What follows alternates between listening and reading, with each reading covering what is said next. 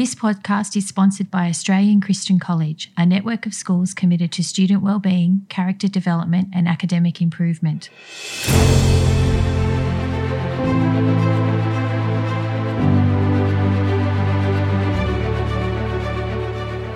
Welcome to the Inspiration Project, where well-known Christians share their stories to inspire young people in their faith and life. Here's your host, Brendan Corr.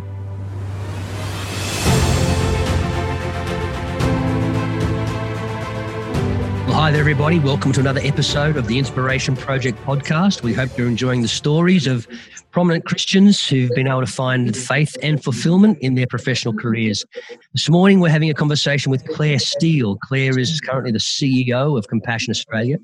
She first set out on her career studying mechatronics, robotics at university, and through a series of diverse appointments and opportunities, moved from childcare into some work with consultancy with some of the corporates, finally into her role as CEO of Compassion Australia. Clare, thank you for your time this morning. Welcome. Thank you, Brendan. I noticed that along the way you also picked up a master's degree in divinity. I did, that's right. And in between other things. So obviously study, university life, learning is something that's important to you? Yeah, definitely. I love to learn. I don't love to write, so doing a theological degree was a tough ask, writing lots of essays, but I love to read. I still read widely. I always have a theological book on the go, a book about the current things I'm working on, and then always a good fiction book by the bed. Well, a lot of our listeners are involved in school in some way, either because they're students or they're parents of students or they're teachers who are teaching the students. Let me take you back to what school was like for you. You said you love learning. Tell me about school life for you. Yeah, so I went to my local state school and early on I loved maths and science. I was actually sharing this with my team at work the other day. I love that maths and science sort of gave you a framework for how the world would operate. You follow these steps and things would come out how they were meant to. And I really loved learning more and more about that. But I've always also loved to read. I read so much fiction when I was at school. That was sort of my have a break. Science fiction, Clare? I love science fiction. Yeah, but no, just any fiction, actually. I mean, I went from Magician, Raymond Feast, which was sort of released when I was at school, to Jane Austen. Judy Blume was big when I was in primary school, so a very wide reader, anything really. Yeah, and you're one of those readers that keep track of the authors. That is a sign of a reader when you know. That's true. I don't like Kindles though, because then I don't keep track of the authors on my Kindle. That's for sure. Yeah, that's a lot harder, isn't it? The change to digital. It is. Medium. It is. I'm like you. I like the tactile feel of the pages turning and the smell. Bookmark into where it is and being able to track that. That's lovely. You spoke about the interest that science had for you, science and maths, in terms of the predictability that it brought. Yeah. There was a right and a wrong answer and you could follow that sort of path and the track. Well, let me first ask you, being a girl, a woman, they're not necessarily spheres of study that normally are associated with feminine traits. Is it hard for you to be interested in maths and science at school? Not really. I had great teachers who encouraged me. I also had a great group of friends. And I guess I have this awareness that I actually didn't know it was unusual, that it didn't really hit me until I started working, that there was any barriers to me as a female entering these sort of paths. I mean, I should have been more aware at when I studied engineering mechatronics at university. I was the only female in the 4 years of mechatronics. Yeah. And so there weren't a lot of other peers, female peers, but I always felt welcomed and accepted and encouraged in those spheres at that time. So if there are some young ladies in school at the moment who think that maths and science is an area of interest for them, what encouragement might you give to them? That it's such a world of beauty and creativity and not to let go of it. It's just something that if you love it, just pursue it. sometimes you may face opposition, but in the end, there's a beauty in it that I think we really need to grasp.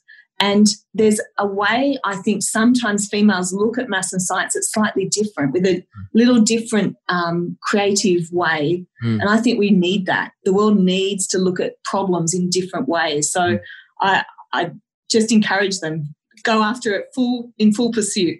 Yeah, you mentioned you had some good teachers. What was it that marked those particular people in your life as being good teachers for you?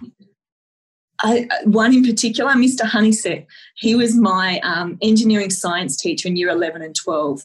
He really created in me a love of problem solving, not just the logic that I originally loved, but the fact that you come up with a problem and there might be 12 ways to solve it, but you have to work out which is the most beautiful, which is the most creative, which fixes most of the problem. And he just really inspired me in that. And I think that's what I've taken on for many, many years, that love of creating creative problem solving. Yeah, it's interesting you talk about that notion. It's something that has driven scientific theory for a while, isn't it? That there is an elegance and a beauty in the symmetry or the aesthetic of what it is. And not everyone can see that beauty, Claire, but it's fantastic. When it's people true, my teenage son hasn't come there yet. Not there? He's not following in your steps? Well, mechatronics is not a field that people are familiar with. You mentioned that it's robotics. What got you involved in that particular type of engineering? Yeah, it's interesting. I actually started originally studying environmental engineering. I think that was partly, I studied that because 50% of the students were female. And I thought, well, maybe this is a more an easier path in some ways. But I got to the stage where I realised environmental engineering at that time, many years ago, was really about writing reports that were often ignored, and you weren't actually the ones creating the problems. You were just the ones creating the solutions. You're the ones outlining the problems to be solved. And I really wanted to create solutions. And, I mean, I think in the end, my love of fictional reading probably ended up me in robotics. I loved Isaac Asimov's stories from the 1920s. Yeah, I, Robot, and his short stories. And just thinking, wow, if it's used well, what amazing solutions we can automate. And there was a great creativity in that. So probably not the best well-chosen career, but it's something I really did enjoy. Well chosen in terms of profitability? Is that what you mean? Security? And just back when I was studying, there were not a lot of jobs in Australia. Yeah. Robotics was very much a fledgling career. And so to really get into robotics that I was looking at, you needed to travel to Singapore or a number of the European countries. Factories back then weren't really investing in automation. That's all changed now. But, yeah, it was not probably the most easy career to jump into. Claire, I want to come back and ask you some questions about the difference between automation and robotics and where that is, in whether you've kept in touch with that field. But I'd be interested in some of your thoughts on it. But let me take a different tact, because you've found yourself in this engineering. It's intellectually creative. It's analytical. It's data driven and informed. And then you find yourself taking a bit of a different track in life. End up in doing childcare, which is quite a different sphere. Tell me about how that happened. Yeah, so I finished my engineering degree and did go and work for consulting firms. I worked for Accenture and Macquarie Bank in the finance area. And there was one day, I think I'd been doing that sort of work for 5 years, and I got to the point where I didn't understand, if I got to being 70, what would I have achieved if I continued on my career path with Macquarie Bank? And I think the things that I would have achieved is not what I wanted to achieve. I would have made a lot of people more wealthy. I would have made Macquarie Bank more wealthy, but that's not really what I wanted to achieve. And that was really part of my Christian faith, which I came to at university, was asking those questions. What did I want my life to be shaped by? And so I got offered, believe it or not, a children's worker job at a local church. I didn't have many qualifications, except I think that the senior minister really did like robotics and was hoping that I might create him a robot. It never happened. And my husband at that time was studying full-time at Sydney Missionary and Bible College. And so I took a role at the local church and was a children's worker there while I started my graduate diploma. And I guess it was a bit of an accidental sidestep. It was out of probably quite a lot of exhaustion from working at Macquarie Bank and just a desire to look at what else I could do in life. So what I'm hearing is that you came to this moment where you started to really dig a little deeper into yourself as to who did you want to be and how did you want to leave an impact in the world, and felt maybe the direction you were, the path you were, the place you were wasn't as consistent as it could be with who you thought you were to be, who you felt called to be. Yeah, and I think looking back, I might make a different decision now, because I think I had a very shallow understanding of what faith and work look like.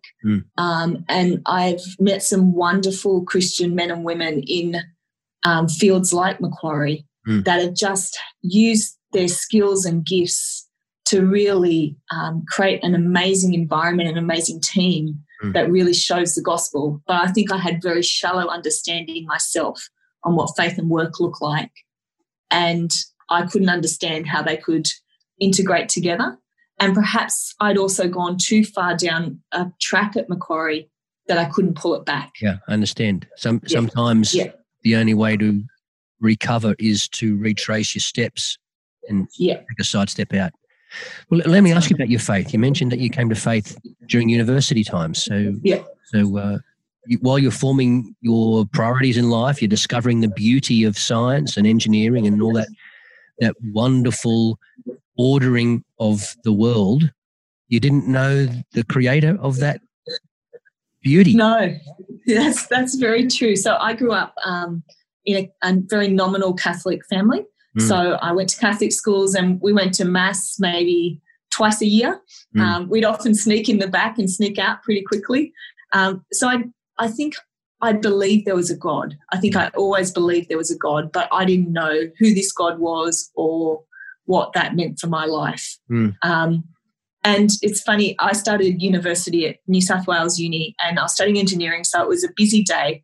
And I met a lady called Sally, and the lunchtime group at uni happened on our busiest day, on Wednesday. We started lectures at 8 a.m. and we finished at 6 p.m. with a 1 hour break. Wow. And somehow, I don't know how, Sally managed to convince me that using that 1 hour break to attend the Christian lecture was the right thing to do.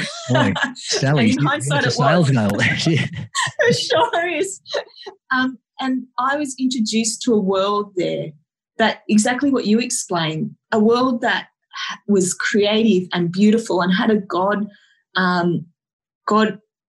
part in it that I hadn't understood before. And not only was it a big God, but it was a personal God as well. And so as I look back on my life, I realised that I had been trying to save myself, be the best I could be, do good, really make everyone proud, not do the wrong thing.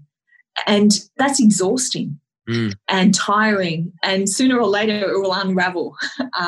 But he was a God who wanted to meet you, who knew you intimately, knew all the times that you were just a false pretense.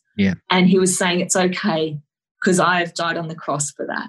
And you don't need to save yourself anymore. And that, for me, was just extraordinary. And so I love how big and creative our God is, but I think for me it was that personal understanding that I no longer had to save myself. So a combination of finally getting to understand who this magnificent creative God was, who formed a world that you were discovering and responding to, that in of itself, but there was something intimate that drew your own heart and your own loyalty, devotion. Yeah. And looking back, you can say the Holy Spirit was working, but at that time I had none of that language. So tell me, how did faith grow for you? You had this moment, this dear friend Sally, I assume she's a dear friend, became a dear friend of what she was able to do for you, I suppose. You came to this sense of faith, you're at university. What did you do with that new faith? Yeah, it's funny that you should actually mention Sally, because she left. She left New South Wales Uni after 6 months, and I have not seen her since, but I'm deeply thankful for her. So what was a great blessing is I lived in the Blue Mountains, and so I was travelling to New South Wales University on the train. So I just began reading the Bible from Genesis, which I wouldn't recommend, but I just read the Bible from Genesis all the way through, and then started attending a Bible study at lunchtime. And through that, the Bible's extraordinary. And for someone who likes to read, it just was this, confusing sometimes, but this new world of poetry, of story, of logic, it just blew my mind. And so gradually that sort of began to just fill my head and my heart. And then I actually moved from New South Wales Uni and went to a different university studying mechatronics. And there I joined the Christian group and started to go to church. And again, God just worked through those ministries in my life. Well, let me ask you what it was like, somebody who, as you said, enjoyed reading and enjoyed fiction and fantasy, but also had this deep desire to solve problems and find the answers to things. What did the Bible, how did you square the corners of the Bible being either not just fanciful fictional story, but neither a manual for this is how things are going to work day by day? And I'm going to answer 20 years on, and I'm pretty sure if you asked me that question when I became a Christian, I would not have this answer. But what I love about the Bible is it is one story and it's one God, and you meet the same God in every page. And so my love of logic, the Bible plays that out. You see Jesus as the total fulfillment of everything through the Old Testament, and not only the fulfillment, but fulfillment in a way that blows your mind, in such a bigger way than you would have thought as you read those Old Testament stories and prophecies. And so there's just such a rigor of the Bible, and that really filled my mathematical logic love. And then there's such a beauty in the Bible. Some of the Psalms, which I've really grown to love in the last few years, but even as you start in Genesis 1, the beauty of that creation story, that just draws you in. You want to meet that God. So there really was those two sort of sides playing off together. Yeah, that's wonderful. And clearly you have continued to find that the Bible has been opened to you as a living expression of that living God. Definitely. I learn more every day. I was reading Ecclesiastes at the moment, which I just think is an extraordinary book. Feels like it could have been written during a COVID pandemic. It's so relevant. So it continues to be alive and relevant, and just you go deeper and deeper into knowing God as you read. Fantastic. So you've come to faith. You've advanced your studies. You've gone off into your consulting world.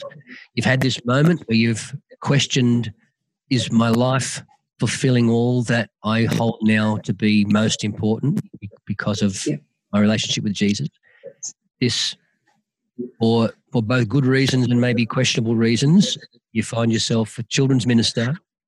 Yep. What a change in the high of either academia or business down to working with kids. What did you learn from that experience, Claire? That working with kids is probably harder than working with computers. You can't program them, can you? You can't tell them to stop when you want to. No. Shut down. I think I learned to be able to tell my faith simply, which is not an easy thing to do, and to be able to share it well, but also just the joy of seeing children grow in their love and their knowledge and their desire to know Jesus. I got to work in that position over 5 years, And 4 of those, I was job sharing with my husband. We were children's and youth workers together. Right. And I still see some of the children around the streets, not children anymore. They've grown up and they've been married. And I just am so thankful for that tiny part that you get to be in their lives and seeing them grow and develop. It's funny, some of the skills I learnt consulting and in the finance world were fantastic. How to be organised, how to get things done. They help no end, but that how to communicate simply was something that I really did learn during those years. Stood you in good stead in a different sphere of life, as being able to boil things down to the essence, key details. Definitely has. Carried on, yeah? Yeah, definitely. I think it helps you communicate with all types of people, especially becoming a parent helps you try and communicate with your own children. Sometimes it's easier to communicate with somebody else's than with your own. I don't know whether you find that. That's for sure. Different things can get in the way there. So 5 years as children's minister. Tell us how did it that you ended up now in your current role as CEO of Compassion? Yeah, so we worked there for 5 years. Then my husband returned to college so he could be an ordained Anglican minister. And so we stepped down from our roles. And at that time, we had 3 young children. So I stopped working at that time. In hindsight, that was not the best decision for me. I thrive on doing things, but you make decisions and then you realise in hindsight you should have made others. But I was then offered by our senior minister role at a local preschool, at the preschool the church owned actually. They just had, the state government had changed everything, and so there was a lot of regulations and new ways of working. And he just offered me a part-time role, 6 hours a week, to come and put those sort of regulations and new ways of working into the preschool. And so that began my accidental career as a childcare director, a field I had not trained in. But I feel like I had been prepared as a children's worker, and then organisationally from my finance background. And really that evolved over a number of years into running preschools for the Presbyterian Church in New South Wales and Ushers, and just, again, that great delight in seeing children grow, in working with families to bring families, local families, into a community of grace. That was always our desire and such a wonderful thing. And over that time, the roles morphed, but the same goals were there. And then I had the great privilege of working with Anglican Deaconess Ministries as their Chief Operating Officer, an organisation that looks to enable women to use their gifts to serve God. But while I was there, we went on a personal journey with the work of compassion.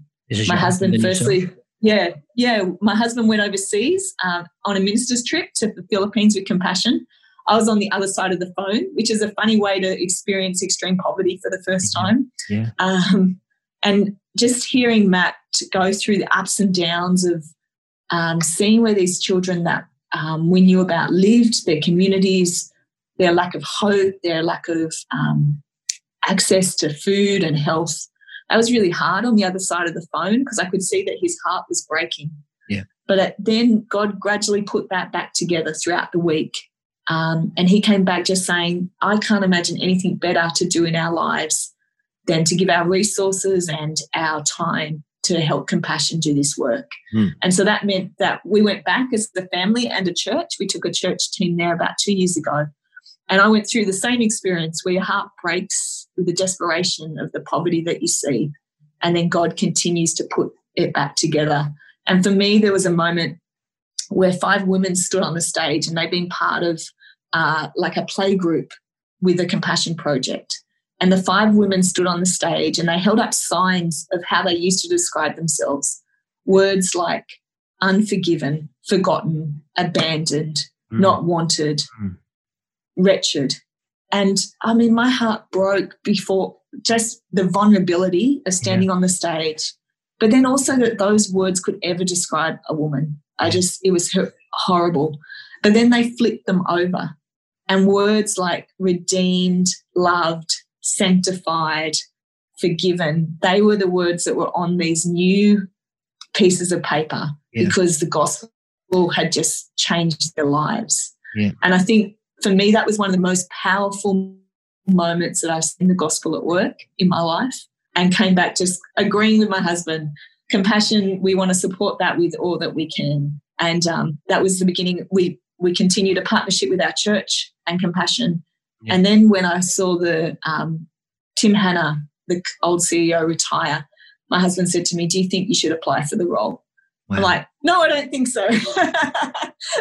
But that began the process of us praying and working out whether it was time to leave our current church where Matt had been serving for 10 years and take up a new role. And so we went through that journey, and it was about a year ago this time actually that we knew that I was given the role and that our life would begin to change, and it very much has. And what have been the changes? If you stepped into your senior role for a major charity, what's been the impact for you? Yeah, so the very personal impact was moving from Sydney to Newcastle and bringing 3 children along with us. And we're just thankful for God that how well he's made that transition. And then my husband has stepped down from his full-time ministry and at the moment is looking after the house. So we've actually totally sort of swapped roles, which has been another big change. And then for me, just learning to lead a team well of 150 people, and then the added bonus of leading a team well in a global pandemic. A really interesting time, didn't you? All leaders, I think, are thinking, really, right now? So in a practical sense, what has it meant for your team, this season of shutdown? Yeah, it means that, like many, we're all working from home. So it means that you have to connect in different ways. You can't just walk down the corridors and ask someone how they're going. Yeah. You have to sort of be quite really personal about it and deliberate. So for me, I've taken to handwriting cards because I think that's a differentiated way of connecting than an email or a Zoom call. And then we've had to work out how we work as a team better. Yeah. And really how can we connect well. And I think we'll come out of this as a better team and we'll come out of this knowing how to work better. So there's good things as well amidst all the changes. It is a tricky time, isn't it, to find that balance? Yeah. I guess part of where your soul is in terms of finding solutions and developing systems, improving systems, is part of the intrigue of mapping your way through this? Yeah, I guess so. I think at the moment I love solutions, and we've used technical solutions which are beautiful, but my main prayer at the moment is that as a team we come out together well. And that has to be, I think that has to be our main focus. And then because of the huge impact on poverty overseas, how can we be more efficient to send more where it's needed is the other side of that question as well. Yeah, so you're looking not just at the impact on your operations, the impact on the people that you actually want to make a difference. Yeah, definitely. That is fantastic that you're still keeping a perspective that's at the heart of the organisation about other. It's not just all about how we're managing. How's the process managing? How's the team managing? What's the impact on the fruitfulness of the people you're trying to make a difference for? That's great. Yeah. Claire, I want to explore a little bit with you. You spoke about your husband's response first to the visit, and then your vicarious response at the end of the phone, and then practically when you went and visited on the ground, and the strong emotional response that it brings. Compassion itself is an emotion, something that people feel compassion. How did it work for you, and how do you think it can work for other people for that emotion to turn into action? Yeah, it's a really good question. Actually, something I've been thinking about just the last couple of weeks, because the Greek word, and I'm not going to try and say it because I never can say it well, is actually, it's a really strong emotion. It talks about gut-wrenching. Compassion is gut-wrenching. And, we know what gut feelings are like, the butterflies before you get nervous, or that pit of your stomach. We talk about that. So compassion's a really strong reaction to something. And I can relate to that. I mean, just you could feel that dread and distress coming. But I think what we see from Jesus, because it talks about Jesus having compassion, yes, what we know is for him to have compassion was costly, because the only answer he had to that feeling was to die on the cross. Yes. And so what I'm discovering at the moment, that it's not enough to have compassion. You have to work out how you respond to that. It's part of as Christians, it's part of our duty to respond, and that will be costly. It can't not be costly because it's such a big job that we have to do. Yeah. So, so then you have to work out for yourself, what are the actions you want to take, and what has God equipped you to do as well. I guess what I'm hearing in some of your comments, Claire, is that if it isn't intense enough an emotion to push you to action, then maybe you haven't felt it deeply enough. Yeah, that's a really good comment. And it's funny, I listened to a talk by a lady called Anne Voskamp at the beginning of the year, and she quoted Bono from U2, and he said, charity is easy, justice is hard, but as Christians, we're seeking justice. And so exactly, if you haven't really got that strong emotion, it's easy to give out of your surplus. And that might be your time, that might be your prayers, that might be your finances. It might be choose your path in life. But if we're looking for justice, if we're looking for the justice that God wants, it won't be just out of surplus. It will be out of all that you have. Yeah, that's beautiful and profound and challenging. Very challenging. Claire, you've also mentioned a couple of times during our conversation about in hindsight. Yes. Getting to the point where, and in fact, some of your reflections, when you've been looking back, your comment has been, I might have made a different decision. Yeah. Things might have been, if I'd known now what I knew then, it might not have been. Clearly, there is that aspect of, you can see a little bit more clearly. How do you find a sense of God's direction in your life through those moments when you look back and it could have been different? Maybe it should have been different, but it wasn't. How do you bring that before God? Yeah, I bring that before God for about 5 years, that same question, why I had little children. I found having little children a really hard time in my life. I'd gone from a world where you make things happen, you do tasks, you get results, whether it was as an IT person in finance or even as a children's worker. You see change. And then for those who have had little children or will one day have little children, it feels like every day is the same. You feed, you clothe, you play. Oh, and you get up the next day and it happens again. Groundhog Day. Yeah, exactly, Groundhog Day. I struggled hugely. And I cried out to God regularly, if you've made me how you have, why this? And if this is what you want from my life, then just change me. Like, make me love this. Like, change me. It's not fair. And this was a prayer day and day for many years. And unfortunately, God didn't change me. I wished he had.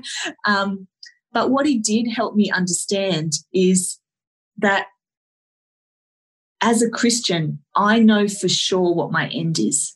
I know that my story will end with Jesus returning with a new creation and a new earth. And so actually the way you get there sometimes is not as important as holding on to that end.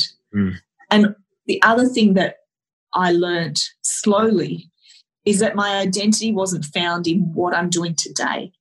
It was found in Christ and being a child of his. Amen. And that's important because you're right, looking back, maybe there were decisions I should have made differently, but that would not have changed who I am. And so I think then you can look forward to him returning, knowing that you will be his child. Yeah. So, yeah. Does that also give you hope in terms of the big picture of the work you're doing, that for all the desperate poverty that you find in the Philippines and in other parts of the world, ultimately there will be a kingdom coming? Yeah, it definitely gives me hope. It also gives I'm like, well, we've got to do more because there's a kingdom coming and I want more to be part of it. But I think as I see their hope, because they have hope in little else, all they do is hold on to their hope in Christ. Yeah. My hope is my faith grows because I realise that I don't hold on to that as big as they do. Yeah, that's beautiful. Claire, we're coming to the end of our conversation, but I wanted to take you right back. You made right at the beginning, the first few sentences about the difference, or I noted the difference between automation and robotics. Yeah. It seems to me that the last few exchanges we've just had, the last few sentences, where you've been talking about it's not what we do, it's not what I'm doing right now that is of importance or gives me importance, it's who I am. Yeah. And I wonder whether you have any thoughts, having been involved in that sphere of engineering that was about taking things that people would normally do and automating them and the things, the mechanics, the procedures that could be played in and out between a person and a machine. Yeah. Does that give you a perspective as to the value, the inherent value of a human life, a human person's identity? That's a very tough question. I think we see, if we go back to Genesis 1, we see a God who created a beautiful world. He gave order, he gave form, and then he created us in his likeness. So no matter what happens, no matter how much automation, how much artificial intelligence, no matter what we create, our creations will never have God's likeness. And so you can't take away that special gift that humanity has and create it some other way. And I think everything we create is a poor representation of who humanity is. Yeah, that's great. That's exactly how I was understanding your life journey, actually, as you've described it, that this notion that it doesn't matter what we do, because that could be done by something else, an engineered system. And it's not what we don't do if we don't have the resources or the opportunities because of our social context to do it. We're not denied value or dignity. We don't earn it because of what we do, and we're not denied it because of what we can't do. We have it because of the fact that we are in his image, all of us. Yeah. We just have to sometimes remind people they have it. Yeah, amen. What are you hoping for compassion in the next phase? I'm really hoping that the global church will feel the heart of God to serve the vulnerable around the world, that we will really reach out into, it's a great injustice that people live in poverty. And like you were just saying, they might not understand their own dignity. So I want this to be the mission of the global church, us in Australia, and then working with the local churches throughout the world. So that's my hope and desire. Claire, that's a fantastic vision for the CEO of Compassion to hold in your heart. And I am hoping that you can sow that into the hearts of the members of your team and together disperse that across the Church of God. Because I think it is. And as you described, the notion of act justly. And it's not necessarily about law and order. It is about equity and generosity and compassion. Yeah. Claire, it's been wonderful to talk with you. I hope God strengthens you for your task. Thank you, Brendan. Lovely to talk with you.